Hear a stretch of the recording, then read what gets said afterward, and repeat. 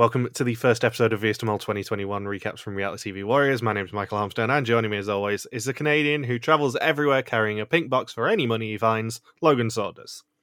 Good afternoon. Good afternoon. It seems like only yesterday we were finishing up Renaissance and, let's be honest, ignoring the fact that your own was the mole. And yet we're back again.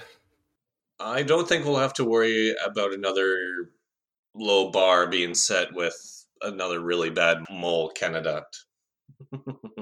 Thinking about it, I think the gap between Renaissance and 2021 is actually shorter than our gap between the two Belgian seasons last year when we decided the dates.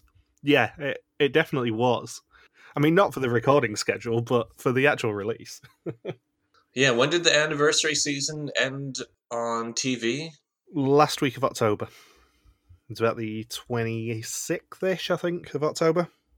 Wow. So, yeah, just over 2 months and we're back at it again. Yeah, it's 8-9 weeks gap. Something like that. This is our 5th season of mole coverage in a year. Yeah, it's quite startling to think of that, isn't it? Or no, 6 mole season? Yeah, we did China, then Belgium, Greece, and then we did Argentina and South Africa and Renaissance. So yeah, this is 6 since the start of last January. Yikes. And we're not slowing down yet. No, because Belgium actually filmed during the pandemic too. It did. You know how I ended the South Africa coverage going, I've no idea whether they're going to have recorded a Belgium season for next year, but if they don't, I can kind of reconcile that because these two were really good and, you know, I kind of need a break from this. And then literally the day after we recorded that, it's, yeah, Venom's recorded in Czechia and Belgium's recorded in Germany, so you're booked up till May, guys. And it's like, oh my god. At least you don't have Hunted.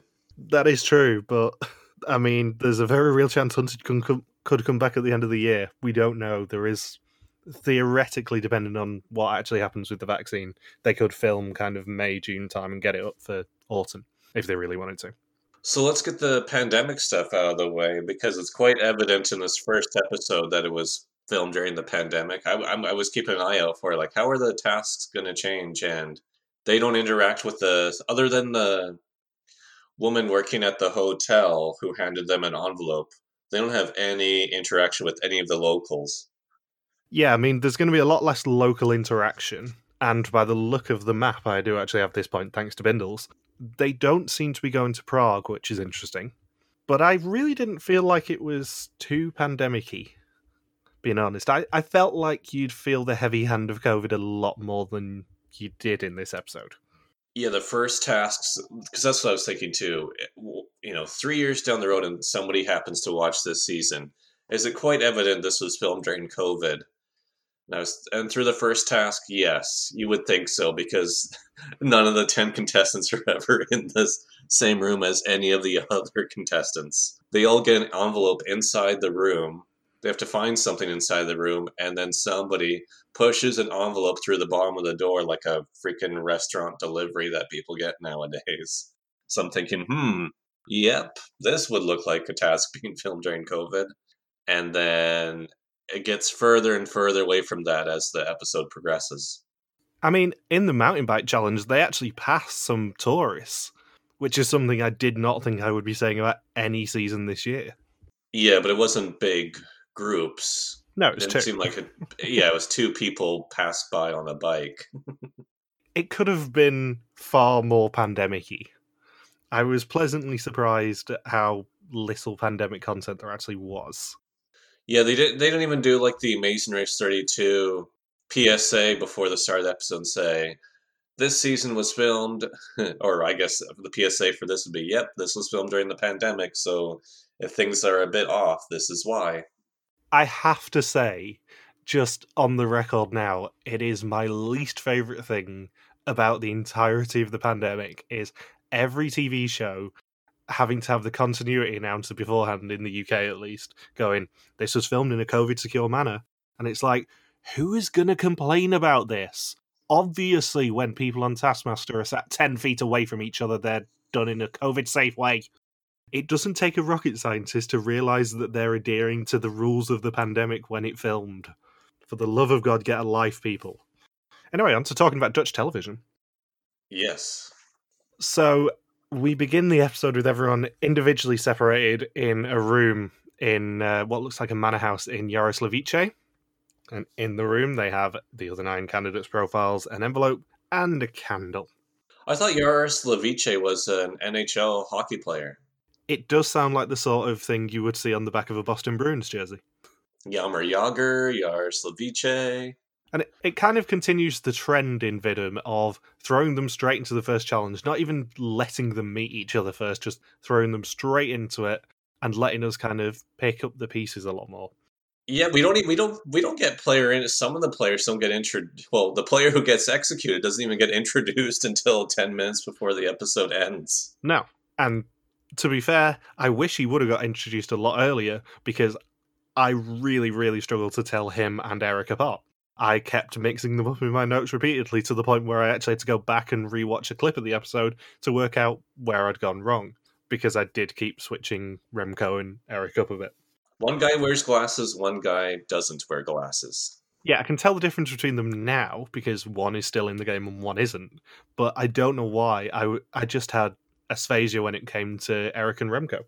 It's really quite weird, because I'm usually pretty on it with cast straight away. Yeah, this cast was fairly easy to tell apart, unlike the Mexico season where at the beginning 3 of the women look very similar to each other. So the challenge is in English, through a door. Seems to be a pun because it's Dur and Dur. And we begin with Splinter saying the room is beautiful like a prince and princess had lived there a long time ago.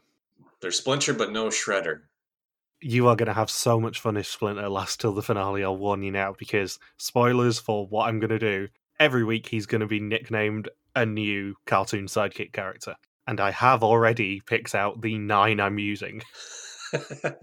And believe me, if he gets to the finale, it's going to get more ridiculous every week. And something interesting that I did spot is that the promo pictures have already been taken, and it is the same one as on the website. So you have Rocky in her like Hawaiian shirt that she doesn't even wear for the challenge and stuff. It basically seems like they took all the promo pictures, sent them away for the day, even though it looks like it was in the grounds of the manor house they were filming the first challenge in, sent them away for the day, and then brought them back to do this challenge the next day. And Splinter claims in his quotes that the mole needs other people.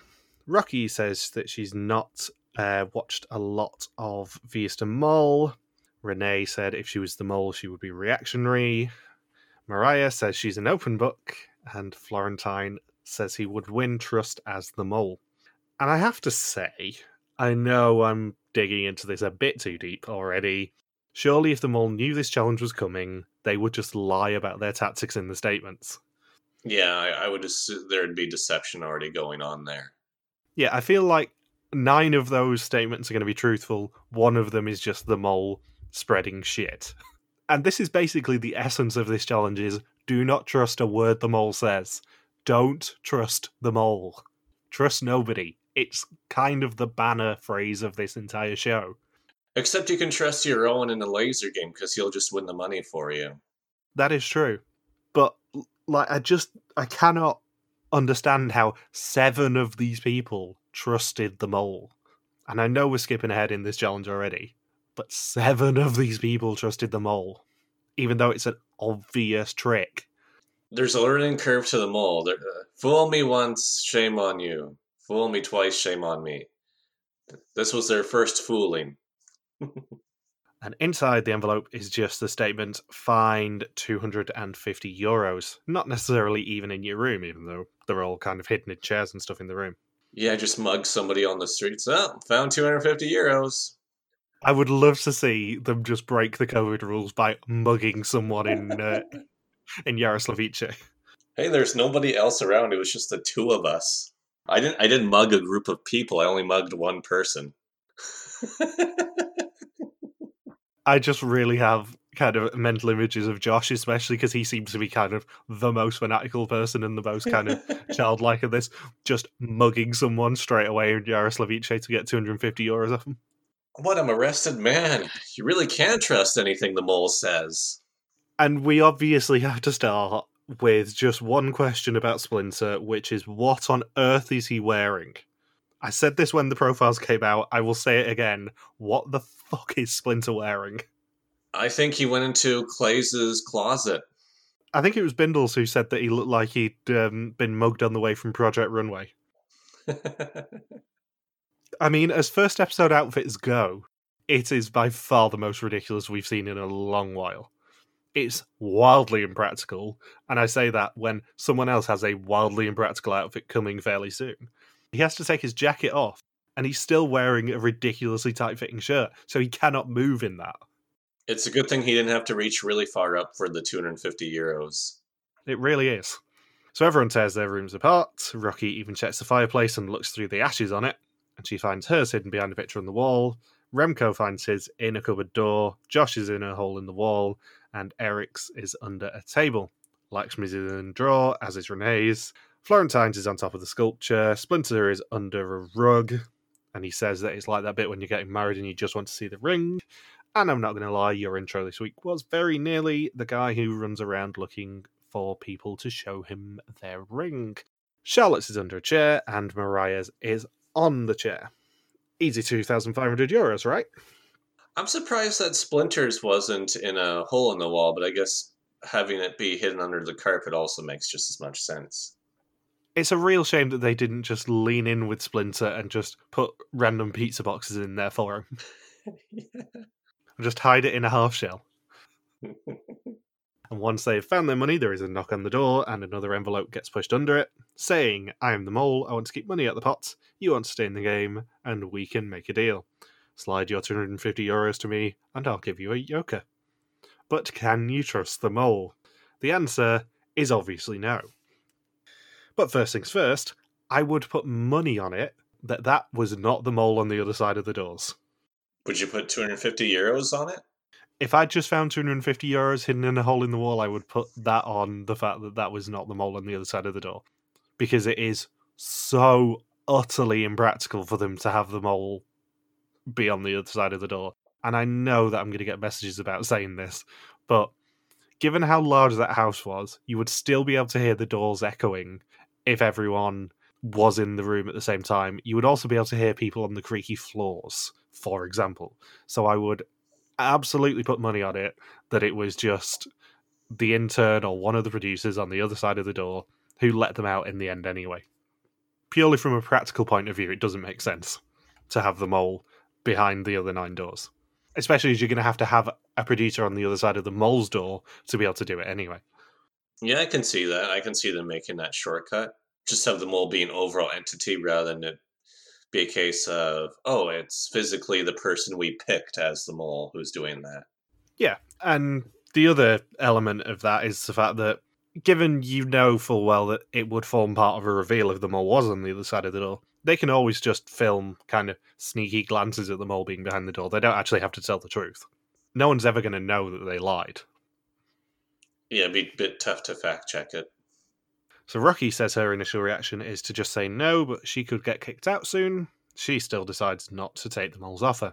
Josh decides to take it, as does Splinter, and he says in Vidum, you can't trust anybody, and nothing is what it seems, which is 100% true, and 100% the reason you should not trust the mole.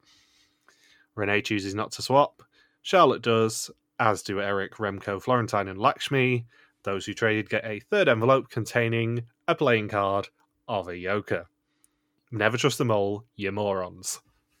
I like when Rick gathers them all up and says, well, some of you fell for this trick. Charlotte, Eric, Florentine, Joshua, Remco, Splinter, and Lakshmi all gave up money for the yoker. It would have made a perfect opportunity for them to sow a little bit of doubt in the group straight away by not acknowledging who'd actually traded the money. You can easily do private offers of an actual yoker. You don't have to do it in front of the group. And I feel like it was a missed opportunity for them to do it in front of the group. It would be funny to say how many did it, and you say, oh yeah, 7 out of 10 of you did it. And then they say, well, that's not even worth investigating because almost everybody is saying, yes, I did. I feel like you don't need to tell everyone who the 3 who didn't do the trade were. I feel like you just give them a cheeky aside and when they're in confessional and go, just so you're aware, you don't have to put that €250 into the pot if you don't want to. You can trade it for an actual Yoker if you really want. Because the problem is, if those three hadn't played their Yokers on the first test, which is obviously the right choice, but we'll get to that in a bit. If they hadn't played their Yokers on the first test, they would have been targets for a black exemption straight away. We don't know whether a black exemption is going to come into play, but we know that production love putting a black exemption into play. To the point where there were 2 played in the first 2 episodes in China. It would be interesting, or with the 3 who didn't give up their money, to just sequester them from the rest of the group and say, okay, now you guys get to go for a real Yoker, so they don't have as much of a target on their back. Did all 3 of them play their Yoker on the first quiz? Yeah, all 3 of them played it. Yeah, just because they knew, if there's a black exemption, they're going to be a target, or they just didn't want to be first out. Yeah, and also, to be fair, skipping ahead slightly, as much as I hate the idea of getting a Yoker and trading money for the Yokers, I've gone on record quite a few times on this podcast of saying, you don't need to go for Yokers because it just kind of falsifies you staying on. The first test is a different story. First test, you take any advantage you can because it's always a crapshoot. You don't take a group exemption because that just delays the inevitable.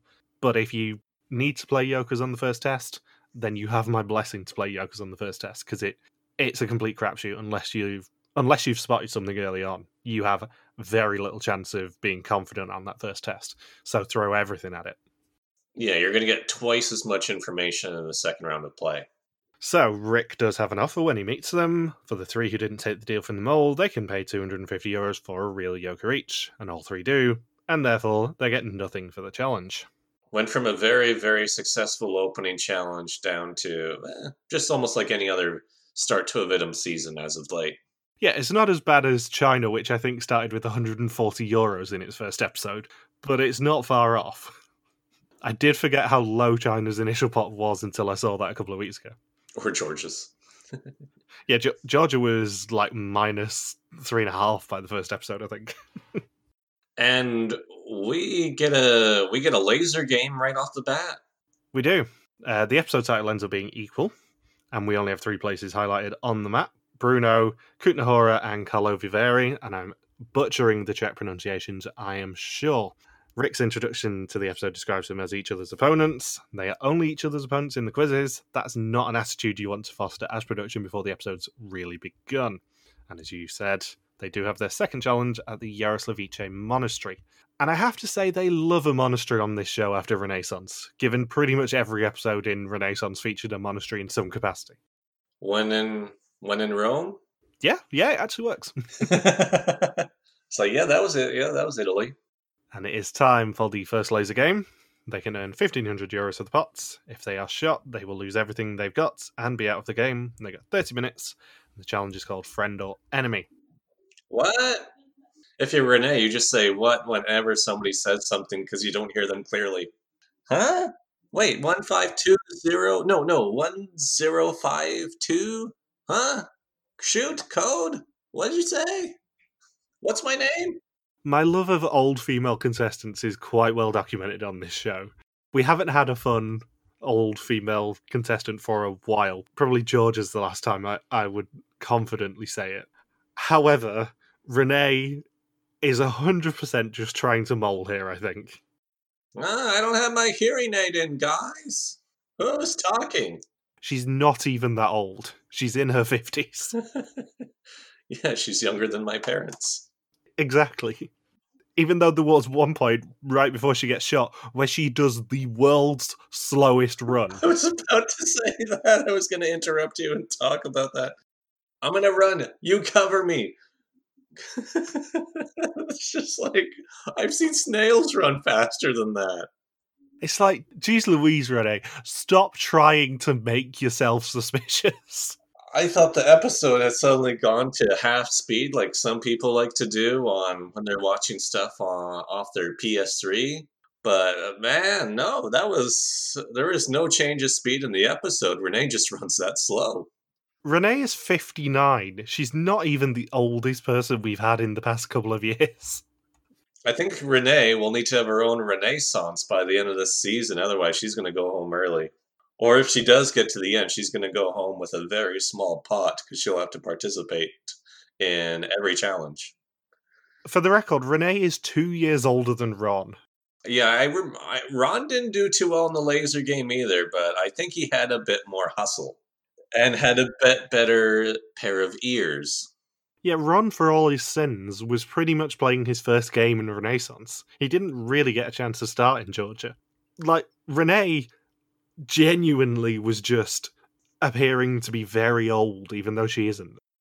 So to find the money, they've got to unlock boxes around the courtyard, and there are also signs with the codes of the lettered boxes on them. And we do finally get an introduction to the aforementioned Renee. She's been an actress for 33 years, and she says she will let things just happen around her, and believe me, we know that. And of course, Josh just indulges in a child and immediately runs out and does a role like he's in a James Bond film. Yeah, he does like 5 roles, and it wasn't just like a half-assed role. He committed. He committed. You know, in Legend of Zelda: Ocarina of Time, when you're just messing around with the controls, and after you play for a while, you just want to find creative ways to get from one point to another, so you roll your way across Hyrule Field.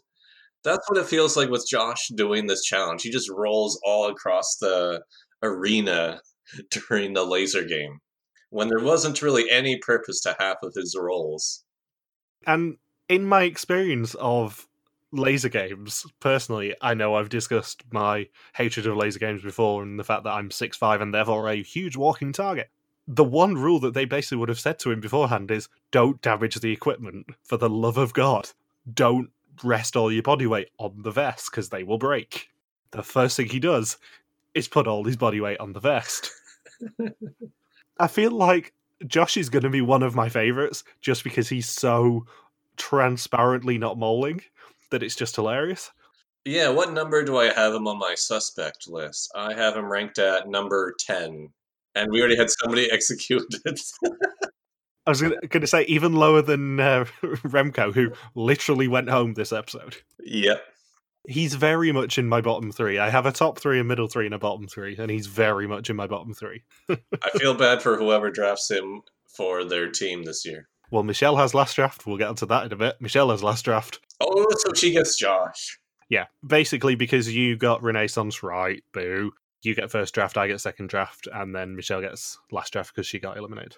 And also, talking of inappropriate attire with Splinter, Charlotte does seem to still be wearing a sundress, which I'm sure is entirely appropriate when you're going through a manor house in Yaroslavice, not so much when you're trying to hide behind trucks in a monastery courtyard. It's probably the least appropriate fashion choice we've seen in a laser game for a while, because by this point, Splinter had actually changed. Yeah, she would have a tougher time rolling around like Josh did. That's what I mean. She kind of shot up my rankings slightly, purely because she was really dressed quite inappropriately for the laser game, and it was a little bit suspicious. And not one to let Josh beat him, Florentine decides to climb up a tree, because of course he did. And I actually tweeted this out yesterday when I watched the episode. I don't actually know who my punching bag's going to be this season, because coming into it, it was 100% going to be Splinter. I'd already had the idea for the different cartoon sidekicks joke, but Florentine really kind of shot up my list in this episode for doing stupid shit. He's Albana this week when he's doing his confessional just holding his Yoka card, because it made me laugh so much because he looked so annoyed. What? I got tricked on the mole? What is this? And on the subject of the Yoka cards, I kind of feel like they're going to be a recurring motif this season. They're in the intro too. Yeah, in the title sequence, we do see some sort of circusy challenge with the exact same logo as is on the Vista Mall Yoka cards. So I feel like it's going to be a recurring motif, and those Yoka cards may come into play at some point. They probably still won't be worth anything, but they might come into play. And we get an introduction to Mariah, who is a TV presenter, and she says she's going to show absolutely nothing new about herself and use that to see who isn't being true to themselves. And then Eric gets himself shot, and he suspects someone may have shot him, as Mole. Splinter tries to open Box A, and in Renee's first mishearing incident, she gives him the code for Box P. Splinter says that he is cheerful and chaotic, but can pull back and listen. And then Charlotte opens chest N, and it actually contains money. Florentine says that this is his game and he can do far better than anyone who's done it on TV before. He, of course, then immediately gets himself shot. And Renee, yet again, hears no request for box A. She keeps switching numbers and ends up looking for codes herself. With her reading glasses, it was dark, but she still manages to open a couple of chests. And then Splinter opens box A finally. Josh gets himself €100 and then passes it to Mariah, who's just kind of hiding by that point. And Rocky says she's a football player and even has her own character in a popular video game that I'm assuming is FIFA. I would hope so. I'm thinking, well, it'd be funny if it ended up being not the obvious and ends up being Streets of Rage or something. It's going to either be FIFA or Pro Evolution Soccer. And I would assume FIFA, because I've not heard of any PES releases in about 5 years. Oh, she's legendary. She's a legendary street footballer. She is. She's the first and only female member of the Street Legends, the street football team led by former professional footballer Edgar Davids. And she's also played for the Dutch national street football team. Yeah, because they say her team is featured in FIFA 20 for the PS4. She's named specifically on the Wikipedia entry for it. Our assumption was indeed correct, which is all that matters. And she says she's someone who can surprise in an underdog position. She appears laid back, but she will still win. And then she just grins. And then Josh opens another box, and Rick comes over the walkie-talkies. With 5 minutes to go in a very Belgian twist, the last candidate who is standing will win an exemption, and they are now allowed to take each other out. Yet again, they have a choice of either themselves or the group.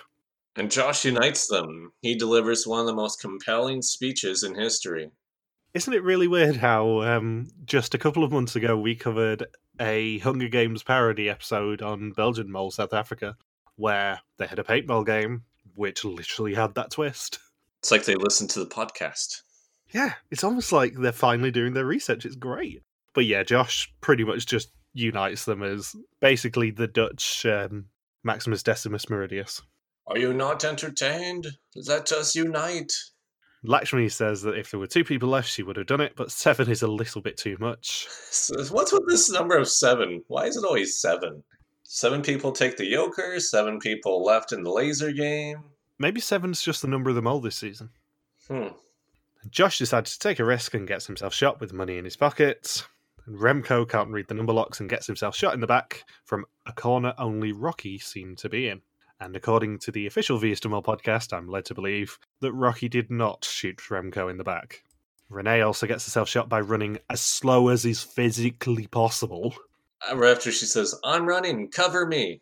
And it's like, well, we can only cover you for so long. If we knew you were going to run like that, you would just have been a sacrificial lamb at the start of the challenge. You know who should have been covering somebody else? The person that can't run more than 2 miles per hour.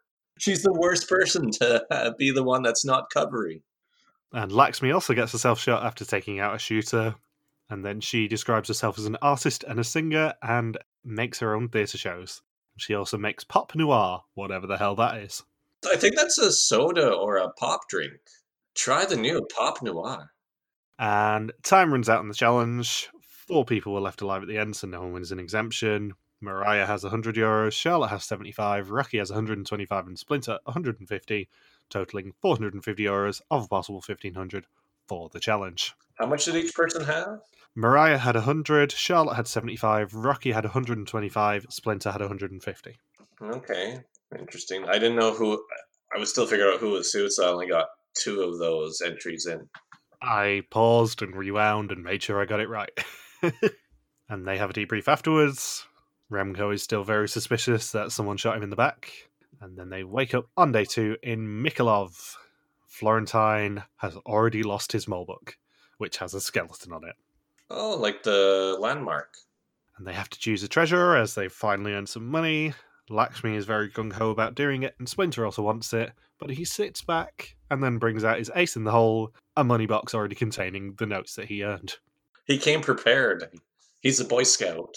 I just love how much of an oddball he is.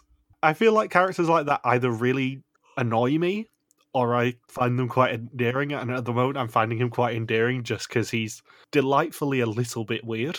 Yeah, he's one of the people that's not even a celebrity, right? He's a programmer.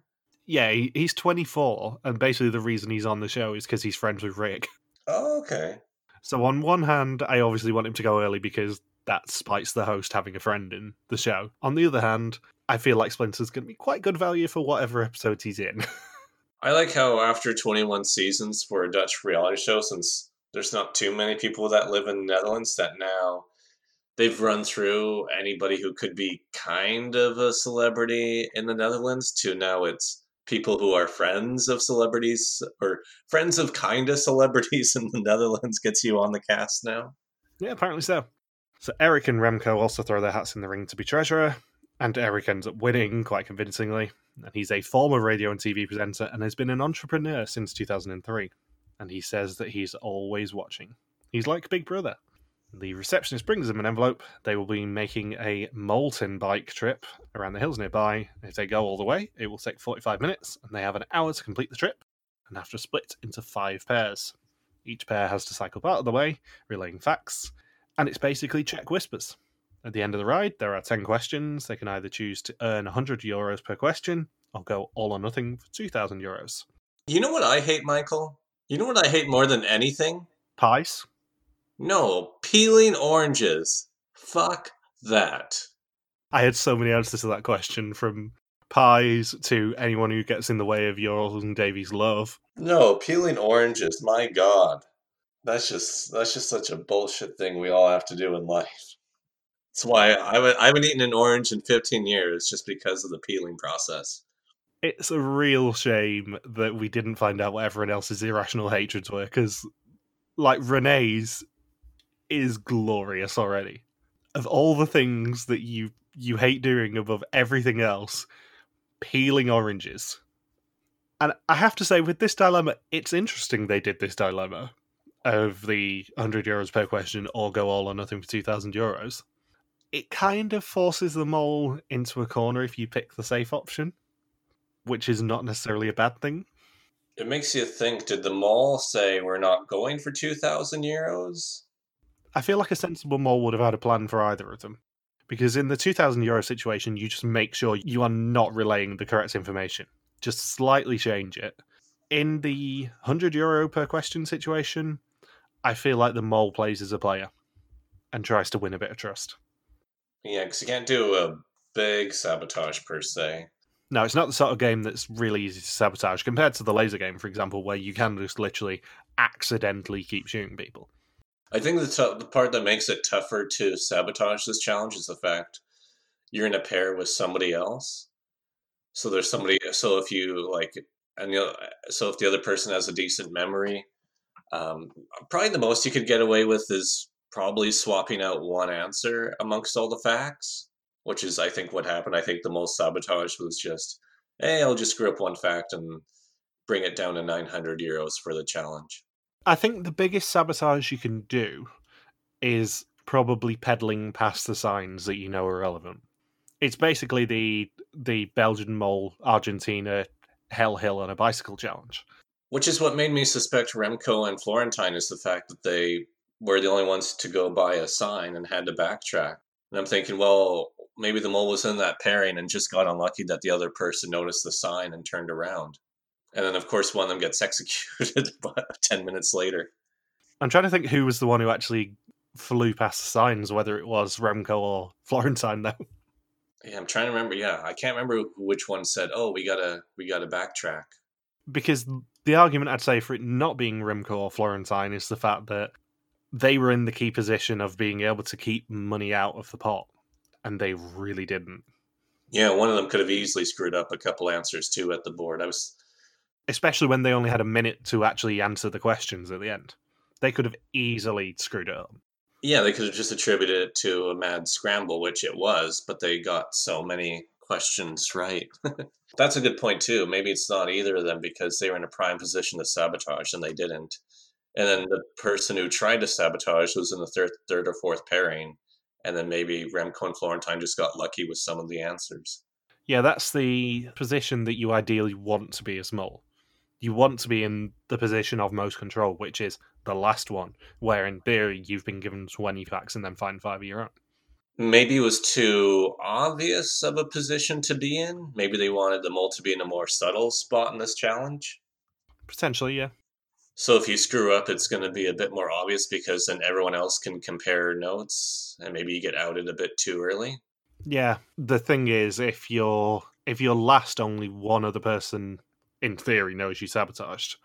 If you do it in a changeover, then potentially 3 other people know, and you've potentially got 3 people on you then. That's the dilemma here. Yeah. I've thought about this challenge too much already. So Josh and Eric are the first pair. Josh doesn't trust himself to remember information, and they immediately disagree about the pace that they need to actually pedal.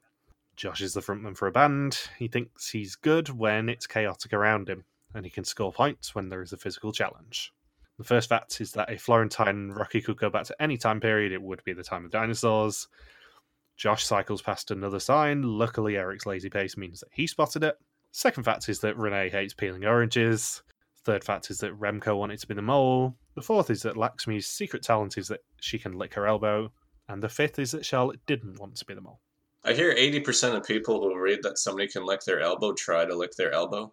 Oh yeah, it's one of those psychological things. It's like those brain tests where people go, here's some facts, 1, 2, 3, 5, and then fact number 5 is there was no number 4. Then fact number 6 is you went back and checked there was no number 4. Charlotte and Mariah are the second duo. Josh and Eric arrive after 14 minutes. Josh tries to keep the facts simple. Eric keeps butting in. The sixth fact is that Rocky's hidden talent is impersonations. The seventh is that Lakshmi wanted to be the mole. Eighth is that Splinter would have been called Zay if he'd been a girl. The ninth is that Josh and Renee both like the smell of petrol. Renee is coming across as being a right weirdo in this challenge. And the 10th is that Eric wanted to be the mole. What's funny is that Gian and I just watched the movie Anchorman, and the cologne that the Brian Fantana character uses is a cologne called Sex Panther that smells like pure gasoline. So it's kind of funny that you have 2 people on Vidum a few days after I watched that say, we really like the smell of gasoline. And I'm thinking, they might like the Sex Panther cologne then. It's really interesting that they chose these facts to relate, because it's either what's your favourite smell in the world and they answered petrol, or there is a question on the pre-season stuff going, do you like the smell of petrol? Which is pretty weird. Yeah, that very specific smell. Yeah, it does sound like a vague threat from production to go, do you like the smell of petrol? Do you want to smell it more? Do you like carbon monoxide? Well, then you better do what we damn say if we pick you as the mole. Charlotte is a political journalist. Her strategy is to write a lot and try and somehow remember it rather than just reading it out like Ron Burgundy. Splinter and Lakshmi are the third pair, and they get their information after 21 minutes have elapsed. Mariah keeps mixing up squeezing and peeling oranges. And the 11th fact is that if Florentine could do anything else as a job, he would be a park ranger. And the 12th is that both Charlotte and Remco were on Dislimster Mens. And there are 3 facts missing from this team. Rocky and Renee are the 4th pair. The 13th fact that we see is that Florentine wanted to be the mole. The 14th is that Remco wanted to meet Tom Hanks. The 15th is that Charlotte hates scraping bird shit off her car every day. The 16th one is that Case Toll is the favourite mole of Eric and Mariah. Spoiler! I can say that one purely because I know you've seen Case. Yeah. You haven't seen his season, but I know you've seen Case, so I can actually say that one. Otherwise, I would have had to warn you. And there is 1 fact missing from this segment. And then Remco and Florentine are the final pair. We find out that Rocky also didn't want to be the mole, thanks to the handover chat. The 17th fact that we see is that Renee wanted to be the mole. After they pass the second sign, Remco spots that they're passing them. The 18th is that if Eric could be anyone for the day, he would be Napoleon, so he would have fit right in on Renaissance. The 19th is that Mariah wanted to be the mole, and then there are 2 facts missing from this segment. Remco describes himself as a singer, cabaret performer, and theatre maker, and he says he's very competitive at games, he forgets to be social, which could work against him, and he has to contain himself. We just get introduced to Remco now. And then we get our final introduction, which is Florentine, who's an artist and an essay writer, and he wants to pay attention to who is being least moley, eliminate that person, eventually just leaving the mole themselves. And he is also, I believe, responsible for some sort of big stunt involving an inflatable rubber dog. Why wasn't that one of the facts? I don't know. Renee gets humiliated with having a hatred of peeling oranges. Was that like the gasoline question? Was it specifically, do you hate peeling oranges? Do you want to meet Tom Hanks? You want to be a park ranger? Or in tribute to our favourite contestant last year, do you want to find out who the mole is? So I've just looked up Florentine's rubber duck sculptures. It's a series of several giant floating sculptures of yellow rubber ducks designed by Florentine Hoffman, which have appeared in many cities around the world, including Hong Kong, Pittsburgh, Toronto, Baku, and Sydney. It was in Azerbaijan? Yes. Man, Bert and Ernie must just be wetting themselves thinking about these rubber ducky statues. They arrive with 1 minute to spare, and they have to fill in each name who wanted to be the mole and who didn't. And each one that is correct will earn them €100. And they fill in that Charlotte, Renee, and Rocky didn't, and Eric, Florentine, Josh, Laxmi, Mariah, Remco, and Splinter did. We know from the signs that we saw that 7 of those are right, and 1 of them is wrong. They end up getting 9 right, which means that they earn €900 of a possible 2,000 for the challenge, and 1,350 of a possible 6,000 for the episode. Something interesting I do want to flag about this challenge, though, is that usually when they give them an all or nothing choice, or the choice between earning more money but going all or nothing and less money and earning incrementally, for example here they would have said the max prize was €2,000. They didn't on the on-screen graphic, they only said 1,000. Yeah, I wasn't even aware they had a choice. Yeah, they did have a choice, and the on-screen graphic only said 1,000, but usually in that situation they always say 2,000. Yeah, and it was interesting to make them decide this before they began the game. Because usually how they format something like this on the mole is they get to the very end of the challenge, the host says, oh, by the way, you won €900 on this. You can go all or nothing with the other facts and possibly win or double it and say you either get 1,800 or you get 0 if you can answer these next 10 all correctly. Yeah, it's very interesting because they did obviously make the right choice here by going for the €100. But I feel like we didn't see as much of the mole purely because they chose that rather than going for the all or nothing one. And something I've been thinking about since I watched the episode yesterday is the fact that I know we like to compare and contrast Belgian Dutch mole, and it really feels like, especially after covering the first 2 Belgian seasons of the rebooted seasons last year, it feels like Belgium focuses a lot more on the group as a whole and the relationships between those people, and the Netherlands goes more gung-ho on the mole and it being their story, and everyone else just being a bit player. And I wonder whether you agree with that. That's actually, I'm trying to think through the past couple of Vidum seasons. I mean, well, last season we saw more alliances than usual. Saw how the people get along with each other. The last couple of years have focused much more on the mole as this kind of mythical entity and everyone else being in their game, rather than the Belgian tactic of this is a really fun group of people and also there is a mole there somewhere. Essentially, Belgium is Among Us and going, there's one imposter among us. And Vidum is just, here is the mole, this is what they did. Oh, and there are other people around them as well. Yeah, I'm trying to think with Belgian mole, they don't have a task, say, like in this episode, they wouldn't have it where they say, oh, the mole slipped the envelope under the door and tricked them with the yoker. It makes them almost seem like the mole is some sort of superhuman or supernatural being that can just do that, just throw yoker cards underneath all these doors. Yeah, the Dutch attitude seems to be creating this kind of mythos around the mole and making them this mythical being.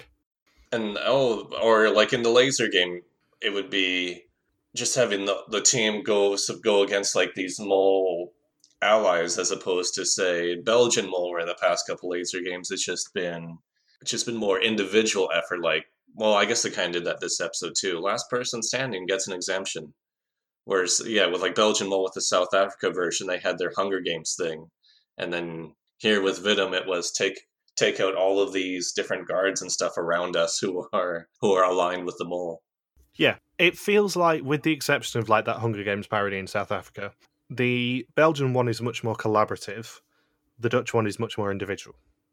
And yet they didn't go for the exemption during the laser game this episode.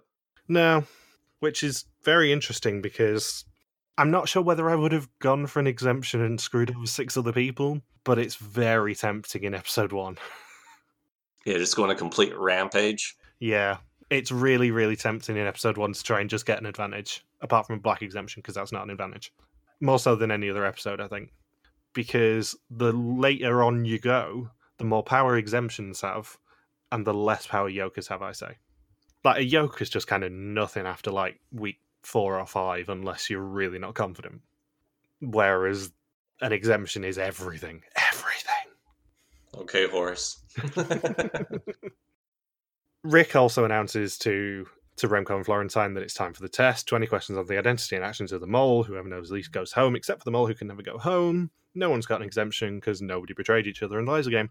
Lakshmi says she was convinced that she'd have a sixth sense of who it was, but it's tough with 9 suspects. Josh is suspicious because he's flirtatious with the girls and the guys just want to be around him. If it's Eric, he's the lazy mole. Yeah, that was the funniest observation in the quiz. Eric can't be the mole. That would just be lazy by producers. They'd have to be idiots to pick him as the mole. Just a few weeks before we filmed this, you guys gave us your own as the mole. Please pick someone who actually does something this season. That's basically what she's saying. Eric thinks that Splinter could be good and won't exclude Charlotte from his list. She could just be keeping quiet because she has a big secret that she's the mole. Charlotte suspects Remco because he's being weird a lot and was strangely behaved in the laser game. Remco says that Eric is hardly looking for the mole. It's a little bit suspicious. He doesn't suspect Splinter. If it's him, it's a genius choice, and he got screwed. Mariah says it's not Florentine. He always wants to be part of the group and participate, and she plays her Yoka. Florentine suspects Josh as he's nice and friendly, perfect for a mole not to be suspicious. Josh suspects Rocky as she's so gentle in a team player, but it could be a good choice in the end. Rocky suspects Renee as she's acting too much like she doesn't get it. She plays her Yoka as well. Renee is spreading between 4 people, Mariah, Remco, Josh and Florentine, and she plays her Yoka. And Splinter was tunnel visioned on Josh after the first assignment, but that is a dangerous thing to do, and it sends you home. Rick meets them in the grounds of Mikulov Castle, where one of them will leave. He announces that all 3 of the Yokas were played in this test. Splinter, Charlotte, and Lakshmi all get green screens before Remco gets the first red of the season. And Florentine is pretty shocked, it's fair to say. And once again, my favorite part with the first Vidum elimination, especially for someone who wasn't introduced to us until 10 minutes, the last 10 minutes of airtime, is he still gets a montage and everything is from what we saw in the past 10 minutes. I think 4 out of 5 clips that they showed in the montage were from like the past 10 minutes, and then there's only one from I think it was from when he was in the room by himself in the first challenge. Yeah. And then everything else is just from literally the last 10 minutes we've seen of you. Yeah. Do you remember that? Oh, those were good times. Those were good times of what happened at, say, 5:50, and now it's 6 o'clock. Man, I look fondly on what happened 10 minutes ago. Those were some great memories. I also quite like how Rick can't hide his contempt, and he's just like, it's going to take you a while till you find out who it actually is, isn't it? Such a bitchy thing to say. Yeah, you're really going to have to sit this one out, Remco. Jesus, I'll see you in months. I was thinking too, man, you're really gonna have to wait, and you can't even be a jackass back towards me. There's no repercussions because social distancing is in full effect, so we're not even gonna see each other in person again for about, I don't know, until this vaccine rolls out. You'll probably forgive me by then. Suck it. So, next time, Lakshmi and Josh have a secret mission, everyone takes pictures, there's a haunted house laser game, some more mole coins, and a truck ride. Who do you suspect, Mr. Saunders? I'll let you have 3, because I'm feeling nice. Florentine, Mariah, and Charlotte. Interesting. And irritatingly similar to my top 3, I'll be honest, because mine are Mariah, Florentine, and Lakshmi, with Charlotte in pretty much 4th, I think, when I did my list. You know what's funny? Lakshmi is my next suspect after Charlotte. So we have the same top 4 overall, with only one position swapped by the sounds of it. Yep. My top 3 are definitely Mariah, Florentine, and Lakshmi. Then it's Renee, Splinter, and Charlotte in some order, and then very much Josh, Rocky, and Eric. Yeah, I have Josh and Rocky as my bottom 2, with Josh at the very, very, very bottom.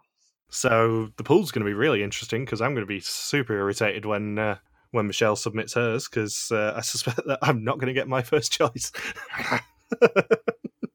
Fuck's sake, Saunders. Damn you getting your own right. So, talking of the pool, our pool will be revealed in next week's recap. You can join in and give us your week 1 First Suspicions order right now with the link on our social media or in the description of this episode. I did tweet it out on Saturday evening, I think, and I'll tweet it out again before the end of the episode. And it is also in the description, as is the suspect list for Bothers Bar if you want to join and inevitably beat me at that. The First Suspicions list will be open until the next episode airs on Saturday the 9th of January. And I will try and remember to keep as many updates on the First Suspicions list as I can, because it was really, really interesting in Renaissance of everyone kind of agreeing with me and Logan and not so much Michelle. Have you got anything else you want to say about the episode? I'm glad we got that montage of Remco at the end, because that just made my day. One of these days I'm going to do a montage for you at the end of just the premiere of an episode. I'll just pick my favourite 5 sentences you've said in an episode. And it has to be from the last 10. It has to be from the last 10 minutes of the podcast. Yeah. What was the point of the montage? There was no reason for it. We just saw it a minute ago or 5 minutes ago. Those aren't distant memories. It's not like, oh, do you remember when that happened? I completely forgot, because I suffer from anterograde amnesia. Is Remco the most kind of purple person we've seen get a montage in a while? It feels like he really is. Even more so than Tina, because Tina had content all throughout the premiere of Renaissance, or in the beginning of Renaissance, I think, of the premiere. But Remco had nothing. He wasn't even introduced until he was the 9th person introduced out of 10, and he goes home first. His big moment is something that has been soundly disputed on the official podcast, which is getting shot in the back in the laser game allegedly by Rocky, and it's been proven that it wasn't. Yeah, I think that's the only quote he has from the first 2 challenges, maybe a throwaway quote of, "Oh, I can't believe I fell for the Joker." I'm not going to remember Remco in a few months, I can tell you that. Yeah, he's just incredibly invisible, I think. And then at the end, Rick says, "Oh man, you said you were here to win." Apparently he was really competitive about winning this thing, really into it, really one of those fanatical guys. But how can you be fanatical if we don't even know who you are until the last 10 minutes? So, thank you for listening to our Vista Mole 2021 recap. We will be back next week to continue the hunt for the newest mole in Czechia. And I will also say, just as a little bit of housekeeping, Czechia and Czech Republic are both technically acceptable. We will be using Czechia this season. Don't forget you can contact us on Twitter, Facebook, YouTube, or Instagram, where we are RTV Warriors. I can email us and contact at rtvwarriors.com. Logan's on Twitter at LogSuperQuacky. I am MJ Harmstone. See you next week. Peace out and just chill till the next episode.